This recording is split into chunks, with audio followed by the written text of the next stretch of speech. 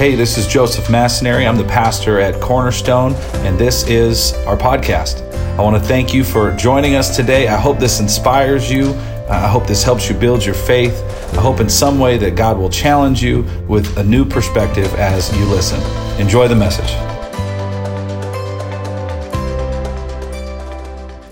If you have a Bible this morning, would you open it up? And I'm going to tell you where we're going in just a second. We're in week 3 of this series that we've titled Unknown. And the idea behind this series is taking that scripture from 2 Timothy chapter 3, verse 16, where it talks about all scripture being useful.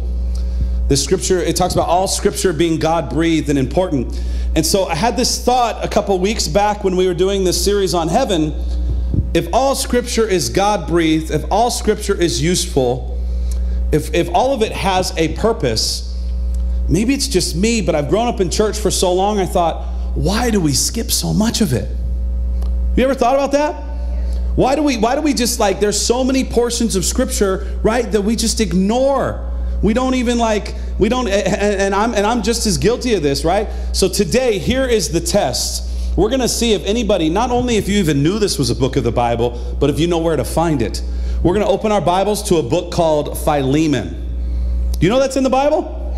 Okay, good. Yeah, all right. We know it's in there. It's in the New Testament, but the hard part, it's in the back. And here's the most interesting part. It's usually just like one page. All right, we're going to look at a book of the Bible. There is no chapter 1, chapter 2, chapter 3. There is 25 verses. That is what we're going to look at this morning. It's right before the books of Hebrews, right before the book of James. It's in the back. It's 25 verses. And fun fact, how many of you like fun facts, right? This is the shortest book of the Bible. All right? Philemon. Turn to someone and say Philemon. Though it's a really short book, it's only 25 verses. My prayer is that we see just how much this book applies to us today. This book, Philemon, is written by a man named Paul. Someone say Paul. And he's writing a letter to a friend. Can we say it like this? Paul is exchanging, he is sending an email to a friend. But this isn't just any email. Paul is going to send an email with a big ask involved. He has an objective for this letter. There's a purpose for his writings. He's not just checking in to say, how you doing, right? He is checking in with a purpose. And we're going to look at his leadership in just a moment. In this private letter, Paul urges his friend. His friend's name is Philemon. There's 3 characters I want you to, if you have notes, you could write this down, but kind of 3 main players in this little letter, 25 verses. One of them, of course, is Paul. He is writing the letter to his friend Philemon. And then there's going to be a man we're going to talk about. His name is Onesimus. All right? And so Paul, he writes to his friend and he says, you know, Philemon, I know you have an issue with somebody because this somebody has wronged you completely. I know you have a problem with somebody because you should have a problem with somebody because what they did to you was wrong. What they did hurt you, in fact. But he says, I need you, Philemon, to make it right. This man, Onesimus, appears to be in that culture a runaway slave. Now, when we have to kind of, I don't want to get into this too much, but in the Roman culture, while not a good thing, Roman culture slavery was very different than all of the evils that we think of with our North American history of slavery. While I'm not saying either are good, but there are some big differences between Roman slavery versus the evil sin that we have seen in America and when we think of it as well. It isn't uncommon for a wealthy person in Rome to have had, it was the way of life. Sometimes people would be down on their luck. They would be out of work. And so they would there were instances where not only conquered people would become slaves, but you could actually, if you were out of a job, out of work, if you were out of luck, you could actually you could actually become a slave voluntarily. You could sign up to work for someone, right? So it's a bit of a different culture, but not saying it's good as well, but it's very different. But this man Philemon, we can assume, is very wealthy, because he not only owns many slaves, is what we can assume, but we're going to find out in just a minute. He has a house big enough to have church in. He has a church in his house. Do you know we could have Bible studies in our house? Right? Do you know we can be our own kids' youth pastors and teach our kids about the Bible, about the Word? Amen. Well, Paul appeals to this friend of his, Philemon, and he says, I need you to welcome back this person who has wronged you. His name is Onesimus. We're going to read about it, but the reason you need to welcome him back is because Paul says, Philemon, now he's become a brother in Christ. This man has accepted Jesus as his Lord and Savior, much like you and me. If you remember Paul, did he have a bit of a background himself?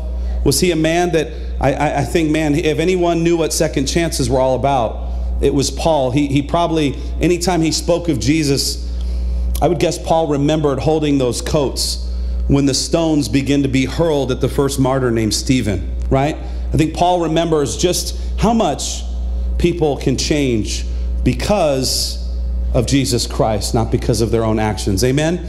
As we open this morning, can we just start off with a word of prayer, and hopefully we can just move on through this. Let's bow our heads. Heavenly Father, God, we just come to you today.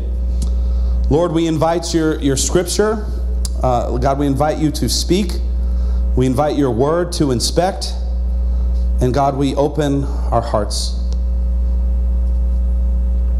God, we ask that you would, we ask that you'd speak what only you can speak. God, we ask that you would do what only you can do. And God, in some cases, we ask that you would even restore those things which only you can restore. In Jesus' holy name we pray. Can all God's people say amen? Can we say it a little louder? Amen? All right, so if you have a Bible, would you open it up, Philemon? And the part of me just always wants to say chapter 1. But I guess we don't even have to say chapter 1 because there's no chapter 2. So Philemon verse 1. You with me? All right, you sure? You got to get loud in second service. I know lunch is on the way and it just makes Pastor Joey go quicker. All right. Well, Philemon chapter 1, verse 1. Verse 1, let's read it together. This is a letter from Paul, a prisoner for preaching the good news about Jesus Christ. And from our brother Timothy, I am writing to Philemon, our beloved co-worker, and to our sister. I have no idea how to say her name. Appia? There we go. See, sometimes you just got to own it, church, right? Or you got to fake it really well. Just fake it with confidence, but for some reason I didn't have the confidence to go for it.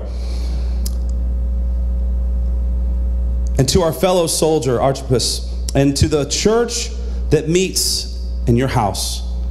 May God our Father and the Lord Jesus Christ give you grace, and may he give you peace. So Paul writes to Philemon, this prominent member in Colossae, and things are going well for this man. Like I said, we can assume he's wealthy.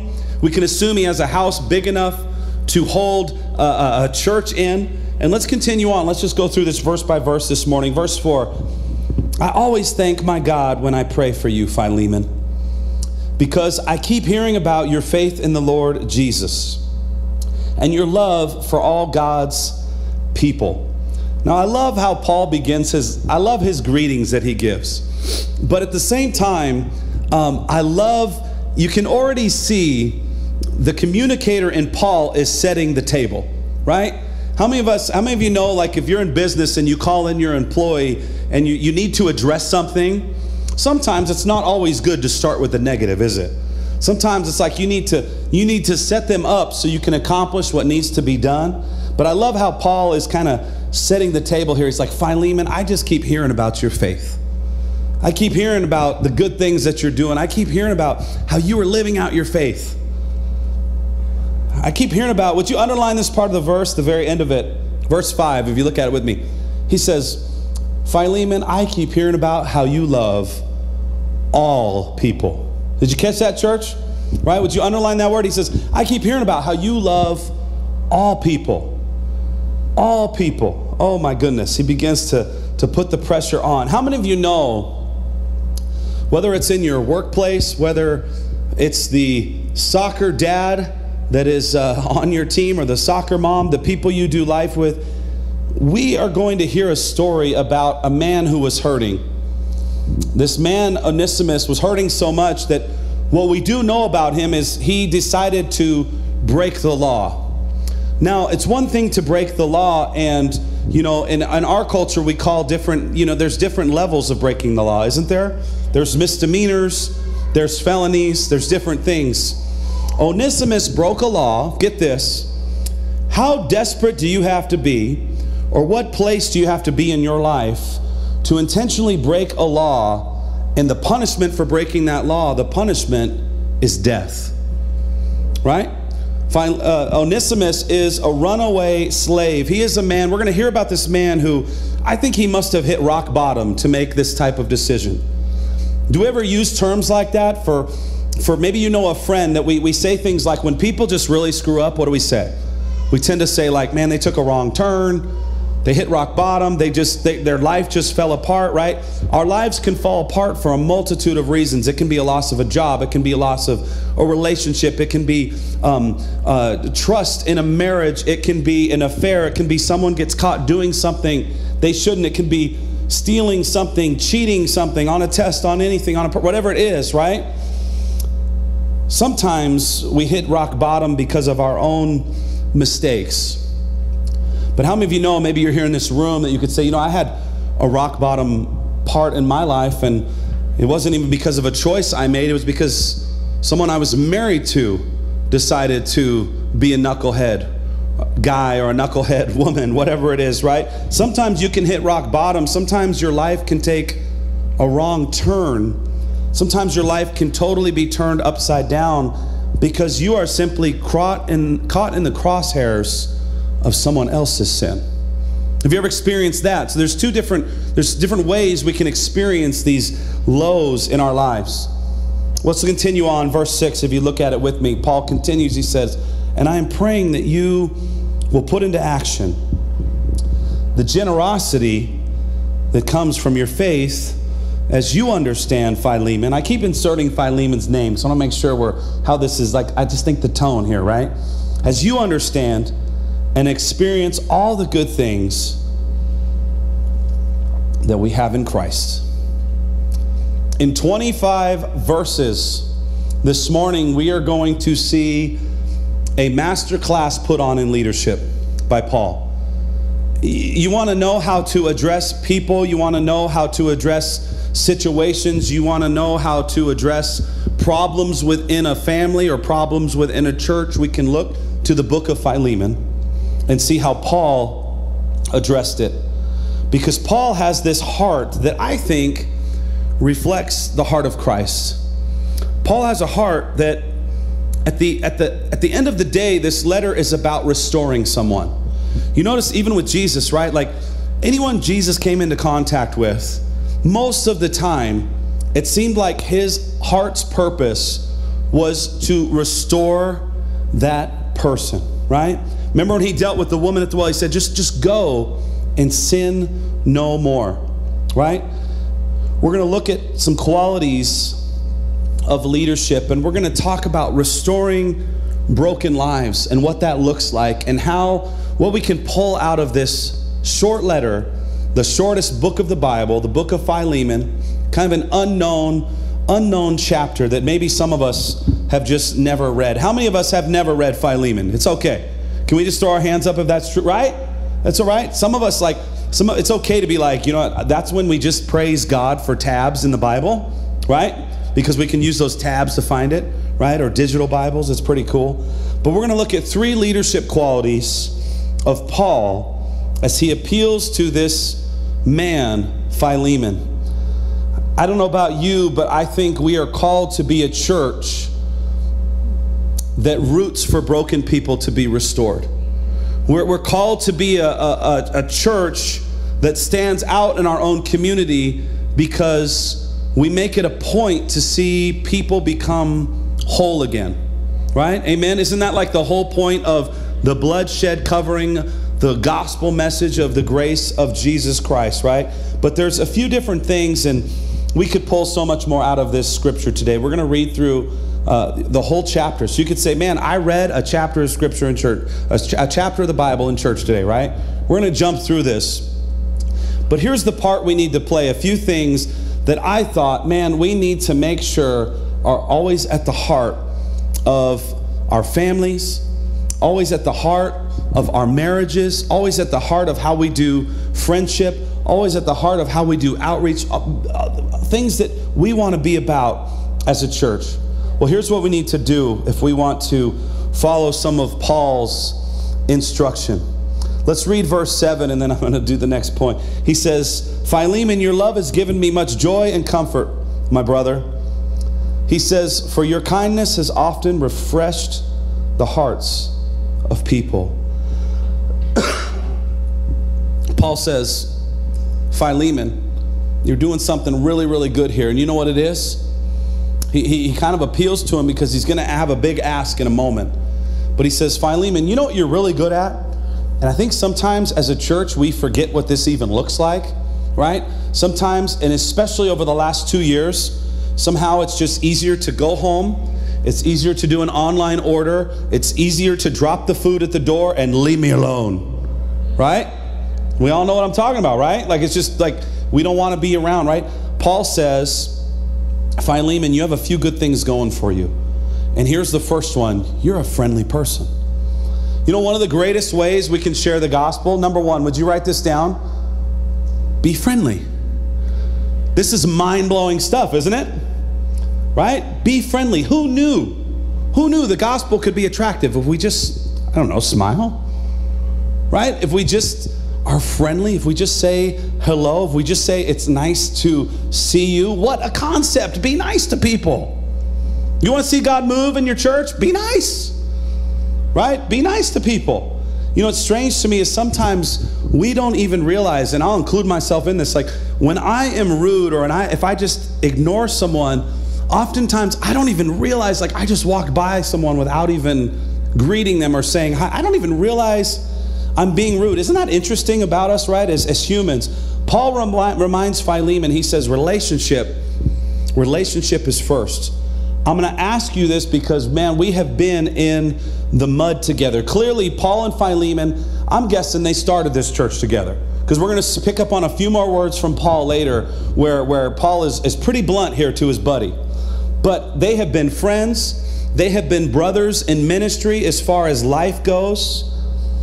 And I don't know about you, but man, when a friend sees a friend almost going off track or needs to make an adjustment, they come alongside the hurting. You know what's interesting? When we hurt, when someone gets diagnosed with something that is heartbreaking, when a marriage falls apart, when something happens, and I've found myself doing this from time to time and not realizing till later that I did it. But you know what often happens is when someone is going through a hard time, when people are hurting the most, you know what we do in church sometimes? Instead of coming around them and being their friend, you know, the Bible says that a true friend is born for adversity.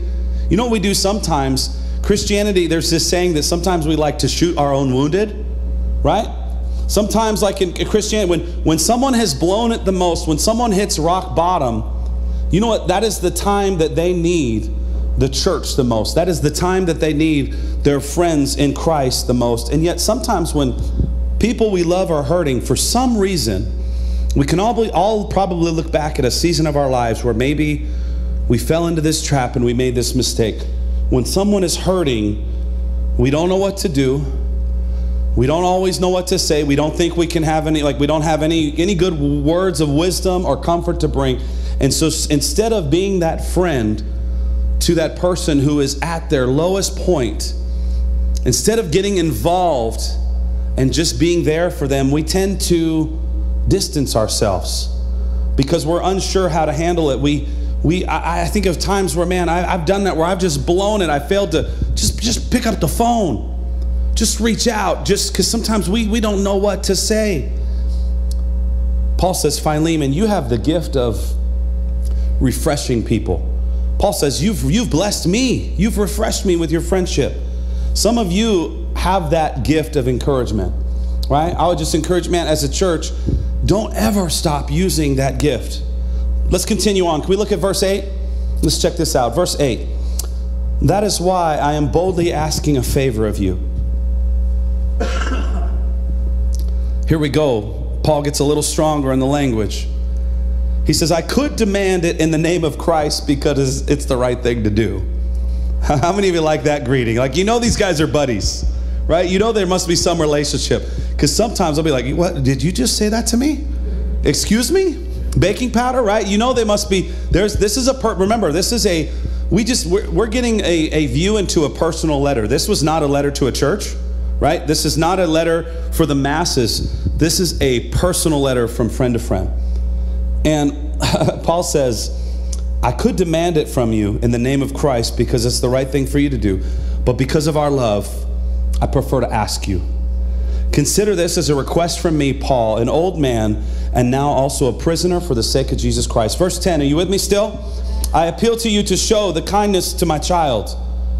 And I wonder what Philemon's reaction was like when he saw this name. My child's name, and he's reading, imagine reading this letter, Onesimus. I can't imagine but think the things that were going through Philemon's mind. Oh, that guy, that one who ran away, that one who stole money from me. I remember him, Paul. What else you got to say about him, Paul? But here we go. Paul begins to tell this story of what has happened. I became his father in the faith while I was here in prison. Look at verse 11. Onesimus hasn't been of much use to you in the past, but now he's very useful to both of us. Paul, as a friend, he says, you know what? Philemon, I love you so much. You may not want to hear this right now. I'm not sure. We don't know Philemon's reaction. You may not want to hear it, but I'm going to give you the truth because I know it's actually going to be better for you, Philemon. He says you need to be forgiving. Number two, what do we want to be about as a culture, as a people? I think if there's one thing we could see in our culture, I don't think it matters what church you go to, what religion you believe in. We are a very unforgiving culture, right? We don't have to be of the same like people groups to agree. I think like a lot of people, even though we may have different beliefs, would probably agree on that. We're a very cutthroat culture, right? Almost seems like we celebrate someone's downfall. We print it on a magazine, right? Somebody messes up, it's like we all want to know about it, right? We want to see it on the cover of Yahoo News, whatever it is. But Paul says to Philemon, be forgiving. Number two, would you write that down? One of the second things we can do as leaders, as a church, there's something in our human DNA. There's something in me, man. There's something in me. I'll tell you what, I cannot remember anything from my physics 101 honors class. I cannot remember anything from biology 190 in college. But I'm telling you, I can remember people who said stuff about me from 20 years ago. Right? There are things that I cannot remember. They go in one ear, out the other. But man, we have this, our brains have a remarkable ability to remember old wounds, don't they? Our brains, we have a remarkable ability to remember old offenses, even things that are insignificant. Like when you look at all of the things going on, we have the ability to remember insignificant, just gossip. We can remember so much. Our brains can recall so much. Can we call it useless information? Right? Sometimes this unforgiving spirit that exists in all of us, there's something in us when we are hurt, we don't want to let go. When we are hurt, man, that we want to hold on to that so much.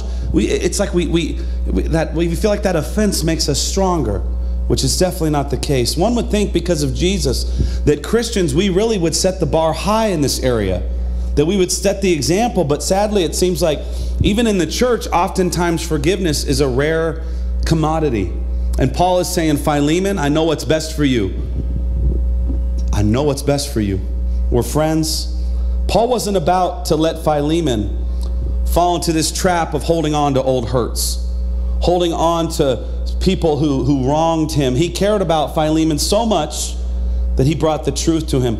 Would you write this down in your notes this morning? Get your thumbs fired up, ready to go on your smartphone or your notes. But would you write this down? Paul doesn't keep the peace in this situation. Paul makes the peace. There's a situation brewing, right? He's got a minister. He has a house church. He's got a young up-and-comer that loves the Lord. And Paul says, we have got to make this right. Right? In light of their past relationship, Paul makes a difficult ask. He interrupts this situation. And I think he does it because Paul's a man who understands just how important second chances are. Right? Who he did life with, who he was building the church with. He looked at a man that he knew like Peter, who said, man, Peter was Jesus' disciple and messed up how many times? And Paul's probably going, man, if he can use that guy, right? Right? Paul looked at himself and knew the type of man he was. Paul was a man that understood second chances. Would you write this down in your notes this morning? I think biblically we say we believe it. We know in Scripture it's true. But would you write this down? Do I really believe people can do better if given another chance? Would you write that down and write it about yourself? You don't need to turn this in. Or you can. We'll grade your papers during the week and give it back to you next Sunday when our boss is in town. No, I'm kidding, kind of. But you write that question down. Do I really believe that people can do better if given another chance? Like, do I really believe that? I mean, it's at the heart of the gospel message. But it's amazing to me. I was thinking about this in my own life, even, different thoughts that we have this morning. We sin every day, so often, different moments of the day, right? We may not have done it, but we thought about it. But how often do we sin? Think about this for a moment in your own life. It could be anything, something you said, something you thought, something you did. But it's amazing to me just how real that scripture is when the Bible says that the Lord is slow to become what? The Bible says he's slow to become angry. It's amazing to me how often we sin and we don't get punished for it. Think about that for a moment. Think of how many times you think about something, you do something, you say something, right? Think of how many times we sin and there is no immediate justice. God doesn't flash the lightning. He lets it go, right? By the grace of Jesus, we're covered. That's why we need repentance and hearts that are willing to repent. But I think about that in my own life. How many times have I not been in trouble for something from the Lord, and yet there's something in me that is so quick to want immediate justice when I see someone else mess up.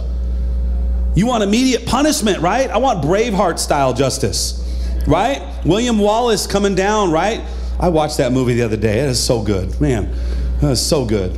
Mel Gibson at his finest, right?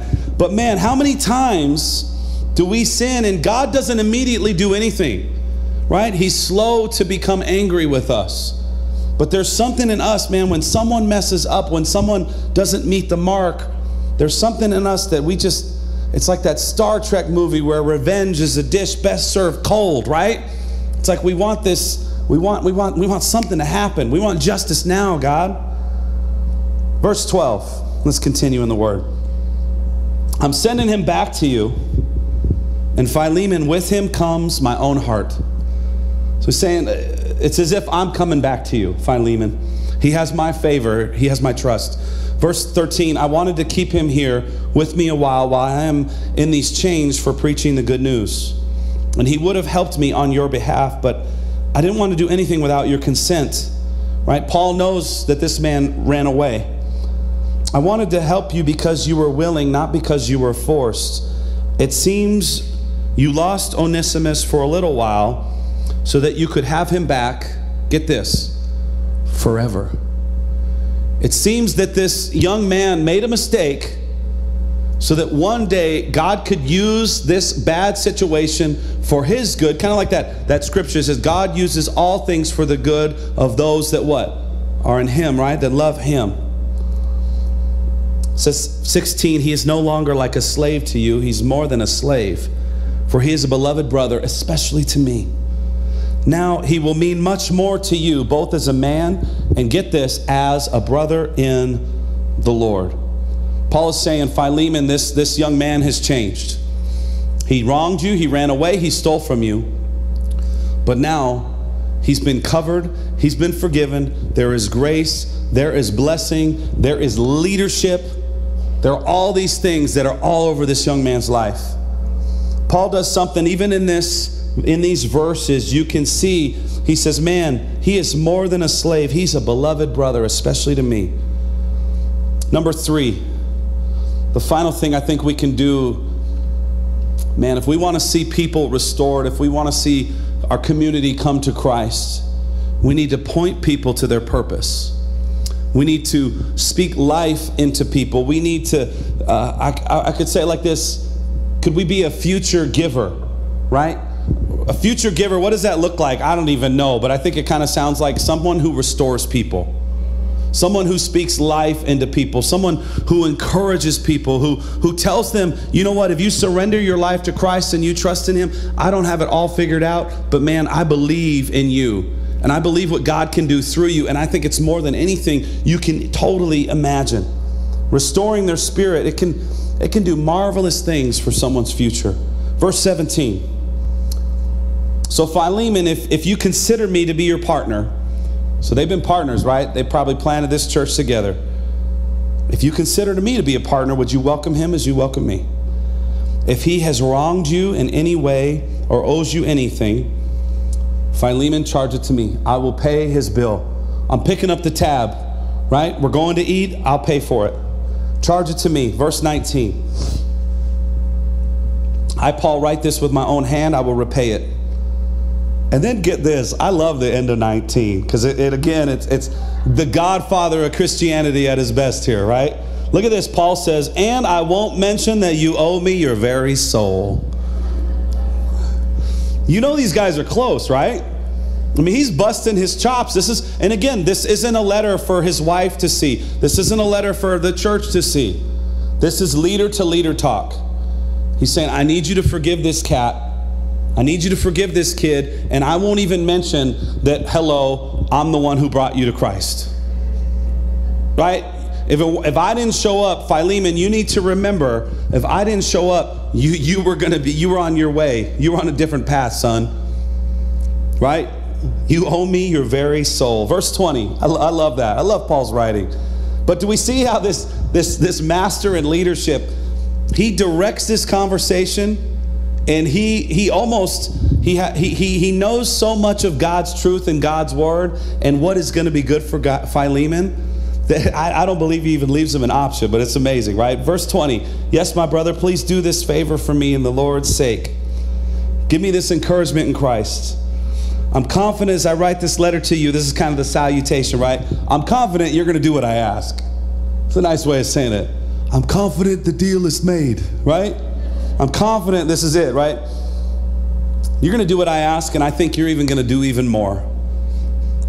I think because Paul knew his heart. He knew the heart of his friend. His friend understood the heart of Jesus, and the heart of Jesus is about restoring people. Verse 20, one more thing. 22, one more thing. Please prepare a guest room for me, because I'm going to come check on you. No. Excuse me. For I am hoping that God will answer your prayers and let me return to you soon. This Onesimus was a runaway slave owned by Philemon, who, isn't it amazing how God works things out? He came into the company of Paul, and as a result, a slave on the run, breaking the law, risking the death penalty, he comes into contact with who? The Apostle Paul, and what do you know happens? This guy makes a decision to turn his life around, to come to Christ. He makes a decision to understand the grace, the invitation that Jesus offering, the covering that Jesus offers. Would you write this down? One more thing. Tanner, would you come up and close us and get us ready to close this morning? Would you write this down in your notes? You can run away from people, but inevitably you will run into other people. Catchy, right? Would you write that down? You can run away from people, but inevitably you will run into other people. Onesimus had to figure this out. He ran away from his situation, but inevitably he was going to run into something else. Inevitably he was going to pay the price. Inevitably he was going to run into more people. And you know, sometimes we do this all throughout our culture. We do this in our country. We do this in our city. I've grown up in church. We do this in church. And I know many leaders in other churches, and this happens in every church. But you can change jobs. You can change jobs because people at that job drive you nuts, right? You can change churches because people at that church might drive you nuts. But it's interesting, you may quickly realize at that new job, after the honeymoon's over, after maybe the pay raise sinks in, whatever it is, you quickly realize that there are people just like the other group of people at this new job. There's people at this new church just like the other people at the old church, right? And the reality is, because of sin, because relationships can be messy, people have a way of messing up our lives, don't they? Some of us are like, what did he just say? People have a way of messing up our day. Right? They have a way of messing up our ad. Like that is the last thing I needed, right? And you know what? We are the same way because we're people. We're all people. And what's interesting, wherever you go, you're going to keep running into more people, right? I hear this all the time, even lately, like there's something even in my mindset, like you'll hear people say, man, I just got to move to Montana. I'm going to go recruit people for Jesus in the mountains of Montana, right? Whatever it is, or wherever your dream, go to Texas, right? Somebody clap for Texas, right? Like, yeah, Texas. But get this, Philemon was a prominent person. And this slave stole from him. He stole from him and he hit the road. And back then, the punishment for this was death. In the Roman Empire, the punishment for this was death. And Paul urged Philemon, he said, I don't want you to seek the death penalty, but I want you to give life. He said, I want you to give life to this young man. And not only do I want you to give life, I want you to become like a brother to him. I want you to be reconciled to him like a brother reconciled through Christ. Has anyone ever hurt you, church? Has anyone ever offended you? God tells us in his way, in his word, when we talk about forgiveness is always a tough topic because we always can see where other people need to forgive someone, but usually it's hard for us to see.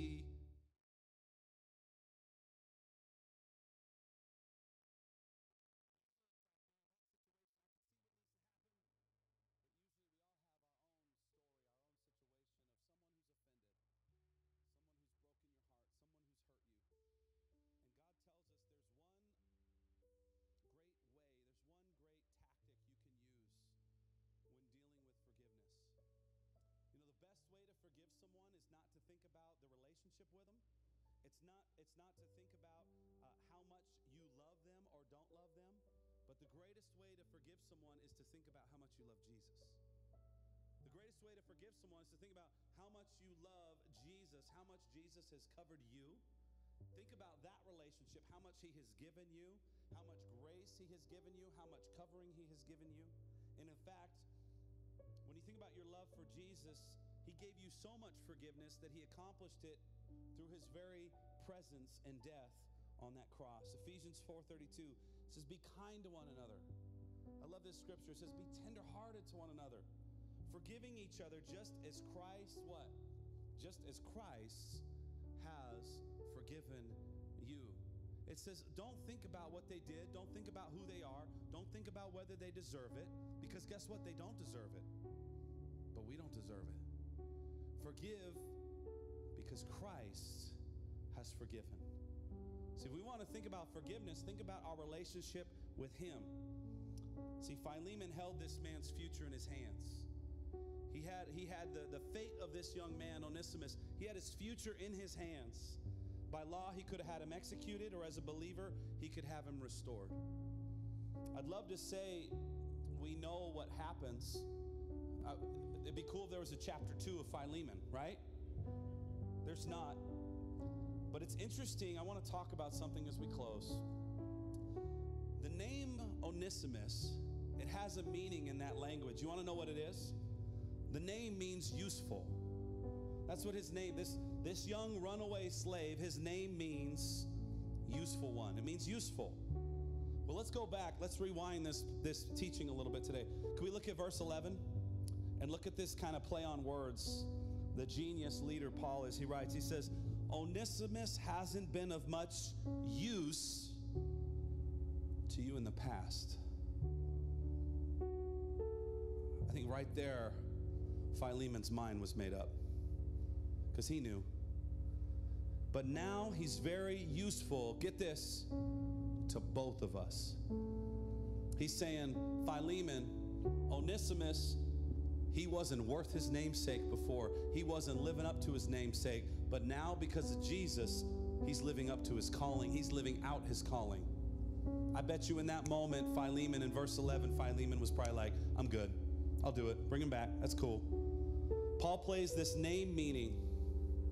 Says this guy has great potential.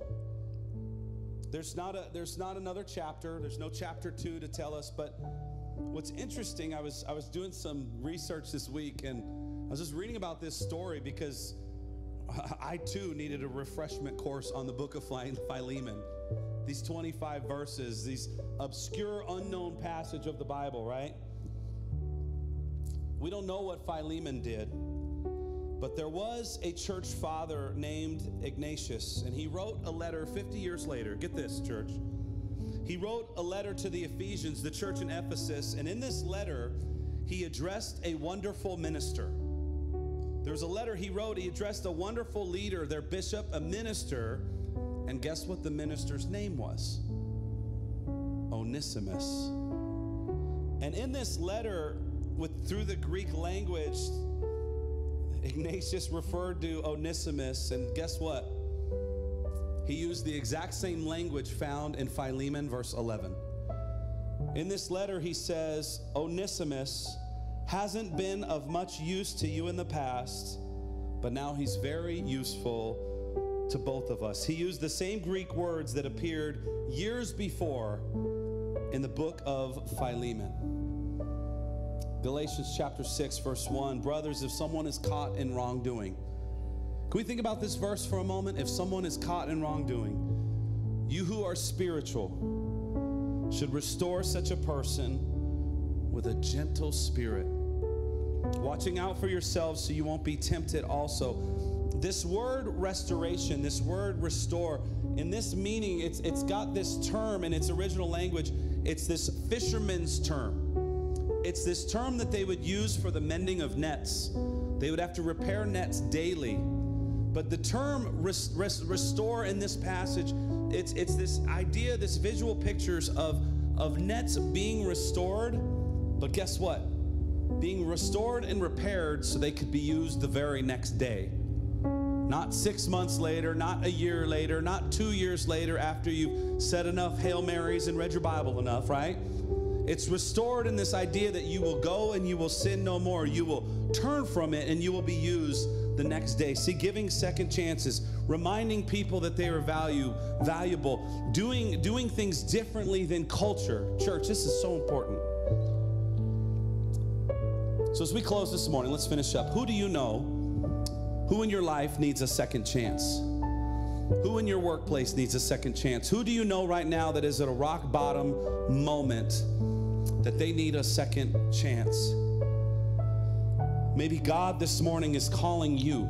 He's not calling someone else to get involved. Maybe God is calling you not to be a peacekeeper, but a peacemaker. Because only you have that relationship. Only you have that trust. Only you have that knowledge of that situation. There's nobody else here in this room that knows that person that you know. So I think, man, you have the keys to help them turn their life around. Because you can be friendly. Because you can be forgiving. Because you can be life-giving. You can speak life. You can speak to their future. Let's bow our heads. Let's pray. Heavenly Father, God, we thank you for this time in your house. Thank you for this time in your word. Lord, help us to be a church and a people and families and marriages that, God, we are about being friendly. We're about being forgiving. And God, we're about being life-giving. God, help us as believers in Jesus to be the kingdom agents of forgiveness, to be kingdom people that we don't just talk about reconciliation, but God, we practice it and we believe in it and we push it and we live it out for those to see. God, help it to catch on. Help our love, help our encouragement, help our forgiveness to be such an attractive quality to those we do life with. Maybe you're here this morning and this all sounds well and good, but maybe you're here this morning and you have not accepted the gift of forgiveness that God is offering to you. Maybe you haven't accepted the grace that God is offering to you. The grace that is found through the acknowledgement of his son, Jesus. Maybe some of this just doesn't connect because you're like, Pastor, I don't even know where to start. Well, here's where you start. You start by acknowledging where you're at. Acknowledging where you're at. Sometimes we call it repentance. It's this thing where we say, you know what, I've blown it in this area. I've blown it in this area. I know what I've been a part of. I know what I've been doing is apart from you, oh God. And I acknowledge it. I want to turn from it. And the next thing you can do is you can say, you know what, I want to turn my eyes to Jesus. I want to acknowledge him. I want to accept him. That he is the Son of God, that he went to the cross, he died on that cross, he was buried, he was put in that tomb, and 3 days later that stone was rolled away and he came out. And he was seen by many.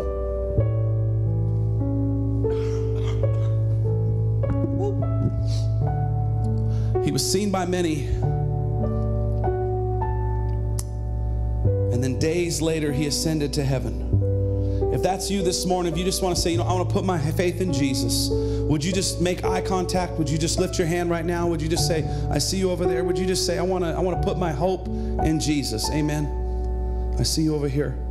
Can we bow our heads? I see one more back there. Let's pray. Heavenly Father, God, we acknowledge you today.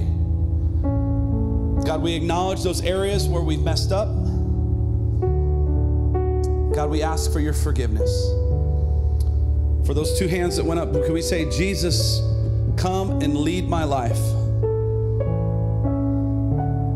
I've been leading myself long enough. I'm tired of it.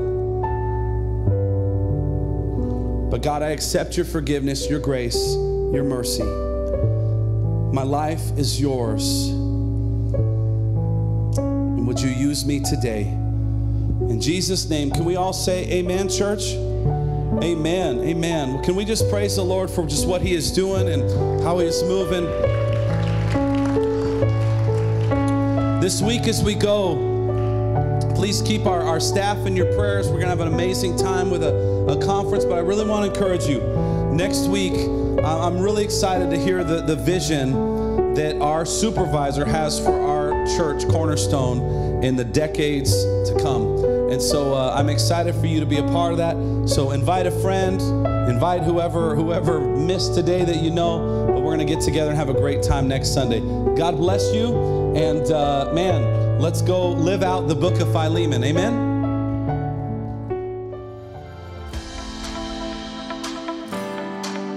Thank you for joining us today, and a special thanks to those who give to Cornerstone. You know, it's because of you, our ministry, it's possible. You can click the link in the description to give now or visit us at cornerstonelv.com. And if you enjoyed the podcast, you can subscribe, you can share it with friends, share it with family, help us spread God's word. You can also join us live every Sunday. We invite you, 9 a.m. or 11 a.m. We stream service live. Thank you again for listening.